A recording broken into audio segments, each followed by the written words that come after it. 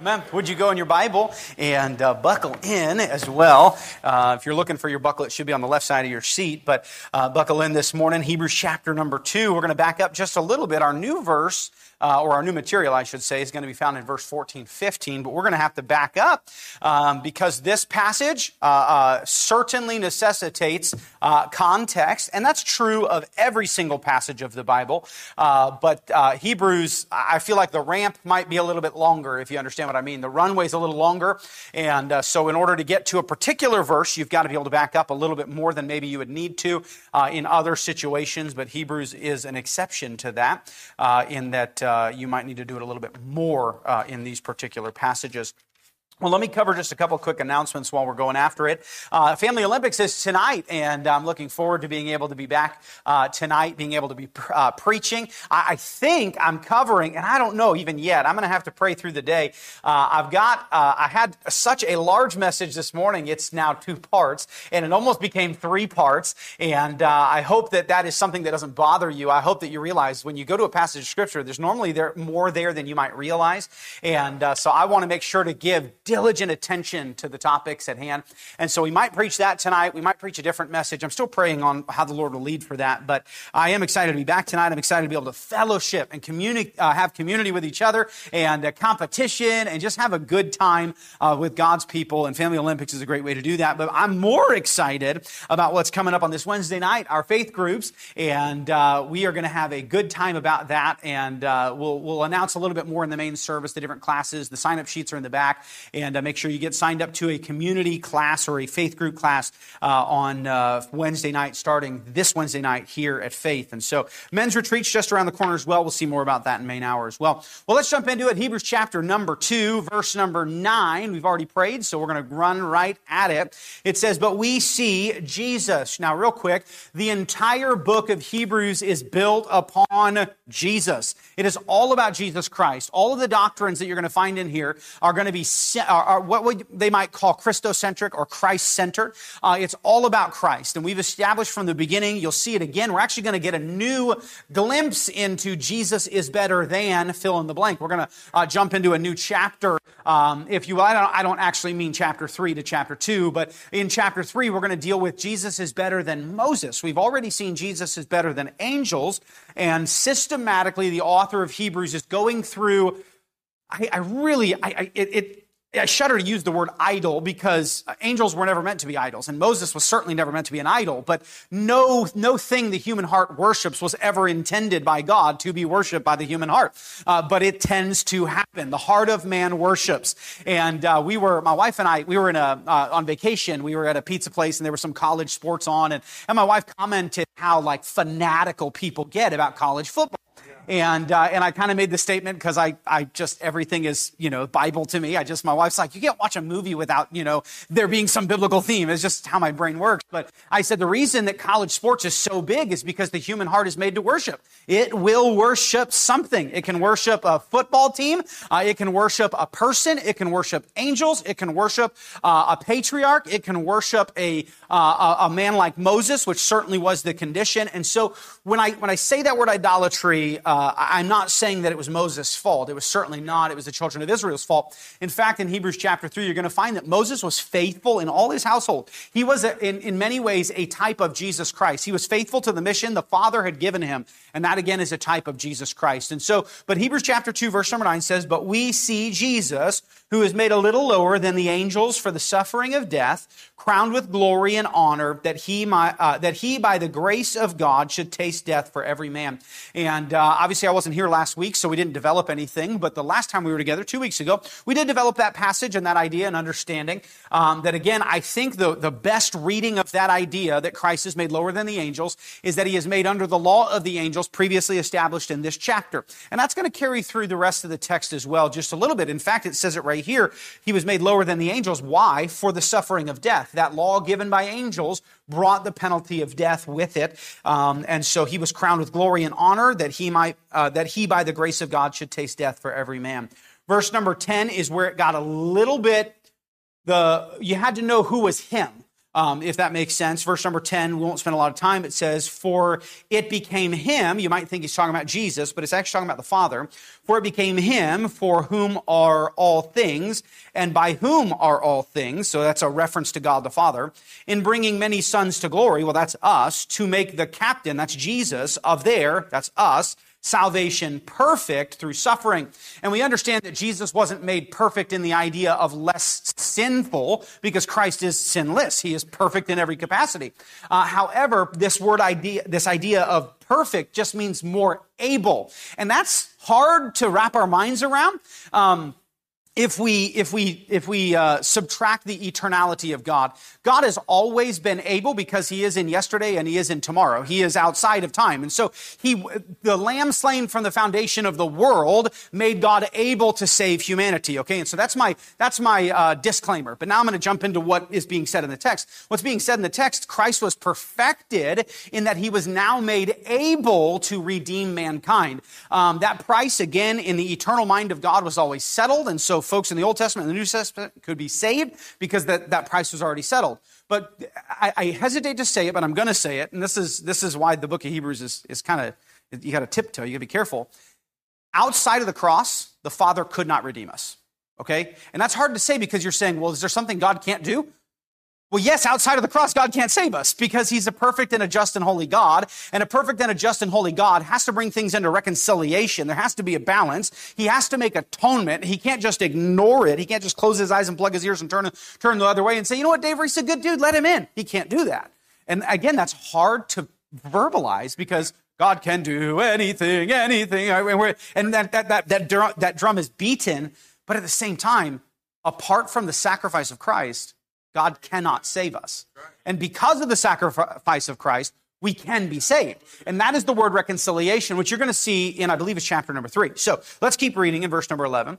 For both he that sanctifieth, okay, that's Christ, and they who are sanctified, well, that's us, are all of one, for which cause he is not ashamed to call them brethren, which is a beautiful reality that we are in community with Christ. In fact, we are in a family with Jesus Christ. Now, I don't know if you have ever been ashamed to claim a brother or a sister, like an actual brother or sister. It's live streamed, but you kind of understand, like there's been times as a person where I'm like, yeah, that's my brother. That's my sister. But what's so neat about it, because of the blood of Christ and the cross of Christ, Christ doesn't do that for us. I would assume he'd have to, right? Like if I was in heaven looking down at me, I'd be like, that's my son. But not Jesus. He's not ashamed to call us brethren. He's not ashamed to call us his. And listen to me, that is because of the sufficiency of the cross. The cross settled everything. It paid all of it. It was a sufficient enough payment for all of my sins to be removed so that my standing, even God's view of me is one where he is not ashamed of me. And that, again, is hard to reconcile in my tiny little finite brain. But that's what the cross did. It was a sufficient payment. And I want you to keep that idea of sufficient payment. We'll see it in a minute. But listen, God never writes checks he can't pay. Okay, hold on to that idea. When God said, no, I paid that check's not bouncing, okay? It's settled, it's done. And that's eternal security, okay? And we're going to see some of those tones in a few moments. That when God said it's done, he says, well, it's so done, I'm not even ashamed of him. It's so done, I know everything he's done, and I still call him brethren. That's the sufficiency of Jesus' sacrifice, right? Because he was, as the captain of our salvation, he was perfected. It was finished. Total in full. Now, verse number 13, we're getting to our new stuff. It says, and again, which is actually a reference to another Old Testament passage, which we already saw last time we were together. He says, and again, a reference, I will put my trust in him. And again, another Old Testament reference, behold, I and the children which God hath given me. Verse number 14 says, for as much then as the children. Now, we did mention it, and I'll mention it again. This theme of children is a bit of a poke. Now understand, let me pop quiz you. To whom was the book of Hebrews written? Gentiles or Jews? Jews. Okay, good. Yeah, Hebrews. So this is a bit of a poke, but it's a poke to save people. And it's a clarification to saved Jewish people. And whenever you find in the Old Testament the idea of children being spoken of, it's normally speaking of the children of Israel. And yet the author of Hebrews just tied back 3 different times in the previous verse, and again, it is written, just tied this phrase children not to the Jews, but to the many sons brought to glory. So these prophecies of old were promises of God's children whom he would be unashamed to call brethren. And so now look at the verse again, verse number 14. For as much then as the children are partakers of flesh and blood. Now that's important too, because Jewish exceptionalism was based on the fact that they were of the flesh and blood of Abraham. But that's not what he's talking about. He's not talking about the children of Israel. He's talking about the children he's redeemed to himself, those many sons brought back to glory, in that they tasted humanity, that they tasted flesh and blood, not like that, and that they partook in flesh and blood. Notice what it says. He also himself likewise took part of the same. Notice it continues, so that through death, he might destroy him that had the power of death, that is the devil. Now, put a pin in that last statement, okay? He destroyed him that had power of death, the devil. Well, what does that mean? Hold on to that. We're going to come back to that. The primary point is the beginning of the verse. We will come back to the last one. So let's focus on that first part. As a man, Jesus partook in flesh and blood. He became flesh and blood, came under the law, and because he was under the law and died as a man, perfected as the captain of our salvation, took on a physical body, and in doing so, destroyed the power of death and the devil. Again, that is Jesus dying in our place. That is Christ becoming man so that our death could be satisfied. Because by one man, sin entered, and then by one man, sin was atoned for. And so he had to be a man. Angels could not be sent. In fact, you're going to find some of that in this particular passage. And so this idea, let's jump to that last idea, that in his death, in his physical human body dying, he destroyed the power of death and the power the devil had. Notice what it says at the very end. It says, destroyed him that hath the power of death. So what does that mean? You've probably heard, when Jesus died, he bought us back from Satan. Not true. Jesus' death had everything to do with satisfying God's wrath, not paying a payment to Satan. Satan doesn't possess the souls of man, but here it does say he possesses the power of death. So does that mean that he can kill people? Does that mean that, he's like the death angel? Well, certainly not. In fact, think about this. Satan was the first cause of sin. And because of sin, the law entered. And when the law came, the penalty came, and the penalty of sin has and will always be death. Satan does not hold the keys of death and hell. He never did. In fact, we know assuredly from Revelation chapter 1, verse 18, that Jesus holds the keys of death and hell, and that he is the one in his death. He destroyed the power of the one who causes death. He doesn't manage death. He causes death. He doesn't own the rights to death. He brings in death when he obscures the goodness of God and lies. In fact, the Hebrew word for Satan is Satan, and it's just a transliterated word into the English, and it simply means deceiver, one who deceives. That's the power that Satan possesses. He doesn't have the power to possess God's people, but he does still have the power to deceive them. He has the power to lie them into addiction and lie them into bondage. And that lie and that sin is the power of death that's being referenced here. And that Jesus, when he died as a man, partook in fleshly nature and died on the cross, he then overcame the power and destroyed not only death, but him that has the power to cause death, which again brings us back into the garden relationship with our Redeemer. And so, not only did he destroy the destroyer, keep on reading, verse 15, and delivering them. Now, here we go again with pronouns, right? And this them is those who are saved. Again, when I say us, I'm assuming you're saved. If you're here today and you don't know Jesus as your Savior, let me just sidebar for a second. Jesus died in your place. You and I deserve death because we are sinners, and the law came and the law condemned us. The law shows us that we have taken the name of God in vain, and we've broken the Sabbath day, and we've dishonored our parents, and we've lusted, and we've lied, and we've stolen, and we've coveted, and we're all guilty. And James in the New Testament says this, if you offended one point, you're guilty of all. So we're all sinners. And because of that sin, the penalty is very clearly established. And God, as the universe judge, has to uphold righteousness and holiness. He is bound by his law to enforce the law. The law says you're guilty. The law says the penalty is death. And if you die without Christ, you're guilty of that penalty. So God made a way to send his son to die in our place so that he would take the wrath of God, that he would take the weight of sin, that he would take the punishment, and that God's wrath could be satisfied and brought back into balance. And that gift that Jesus purchased for us is offered to all mankind freely. Whosoever will, let him come and take of the water of life. What a blessing. So if you're not saved, you need to be saved. But when I say us, I'm assuming you're saved. And so verse number 15 is for those who have trusted Christ as their Savior. And verse 15 again, and delivered them who through fear of death were all their lifetime subject to bondage. What a good observation of humanity. Here's what he said. Jesus, by taking on human flesh, partaking of flesh and blood, destroying the power of him that could bring death, the Bible says that he delivered us who through fear were all their lifetime subject to bondage. Think about before you got saved, and maybe, I assume you can remember, I was a teenager. I remember living in that who through fear all their life lived in bondage because of the fear of death, because of the fear of what would happen next, because of the fear of destruction, because of the fear of judgment. You realize that God built that into humanity on purpose? It's the warning light. It's the rumble strip in our created being. In fact, Paul says it this way, to the Gentiles who have no law are a law unto themselves. They know they're wrong. They know they're walking in obscurity. They know there's judgment coming. They know they're sinning. And God built that into humanity, but Jesus freed us from all of that.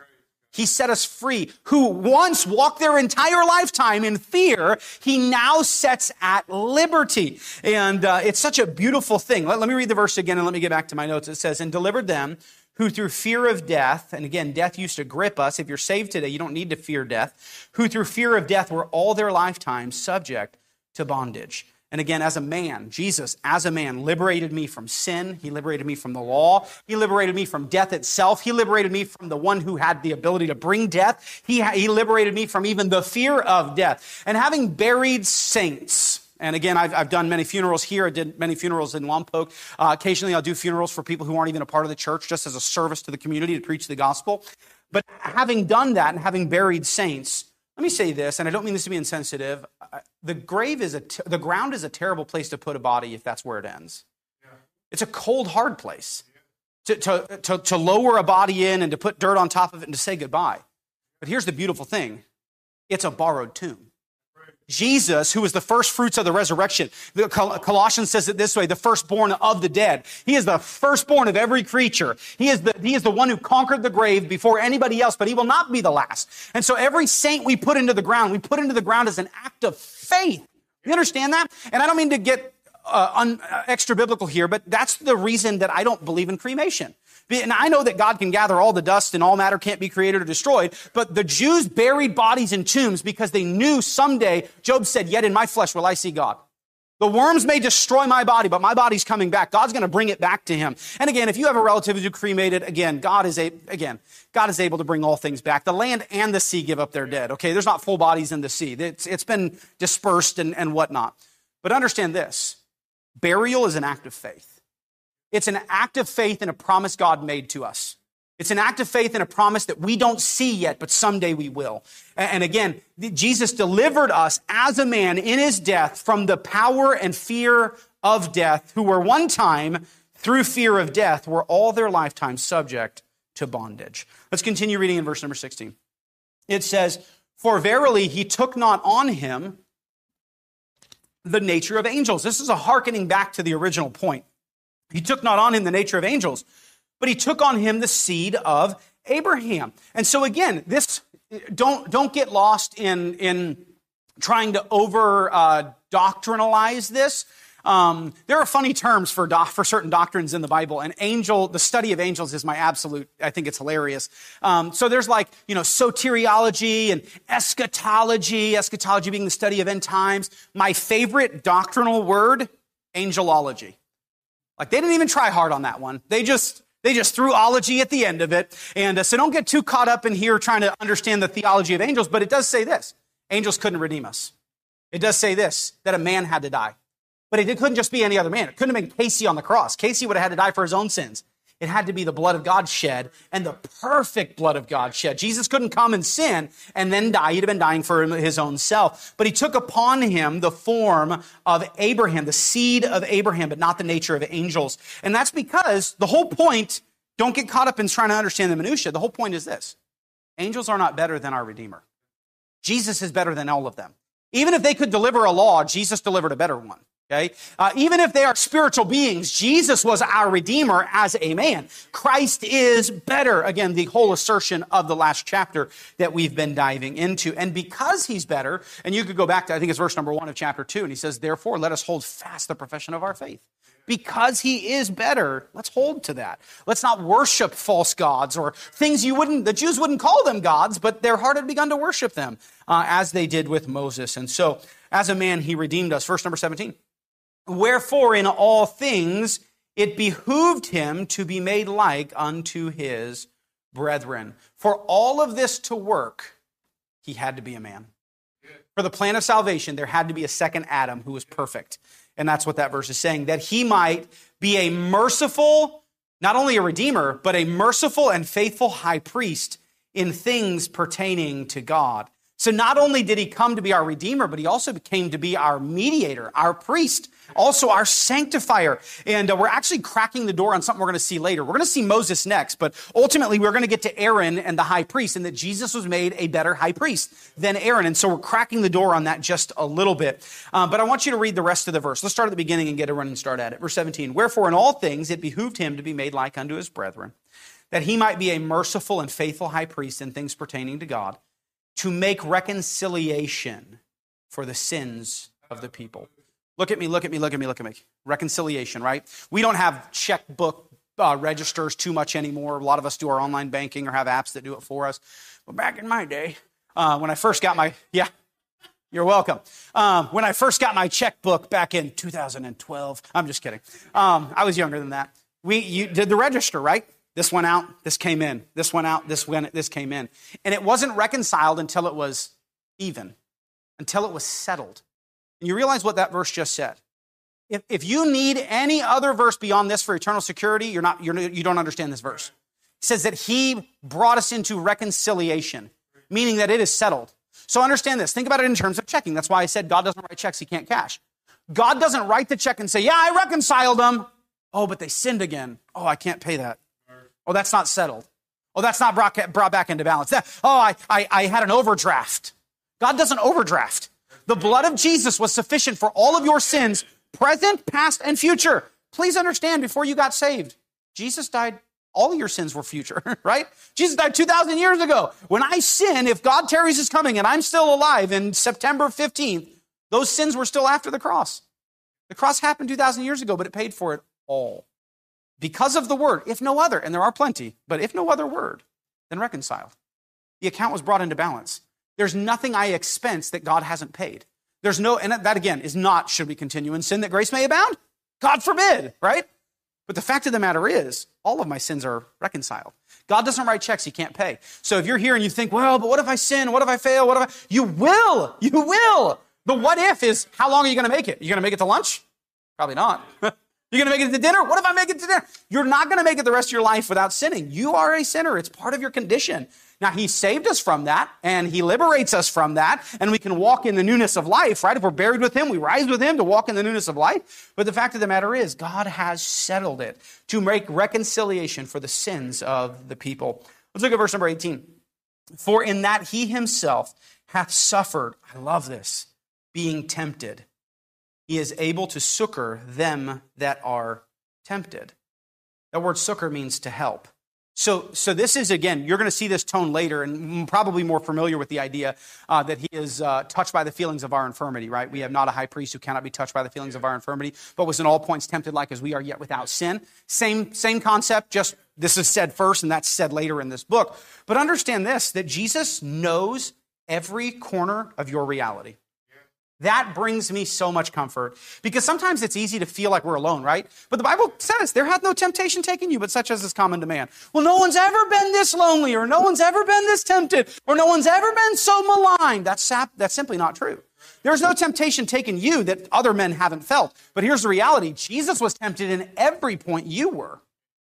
So he was tempted. Jesus, no doubt, was tempted with discouragement. Jesus was touched by every corner of your life and mine. He mourned. The Bible says this, he was a man of sorrows, acquainted with grief. He was bruised. You ever been bruised? He was betrayed. He was alone. He was misunderstood.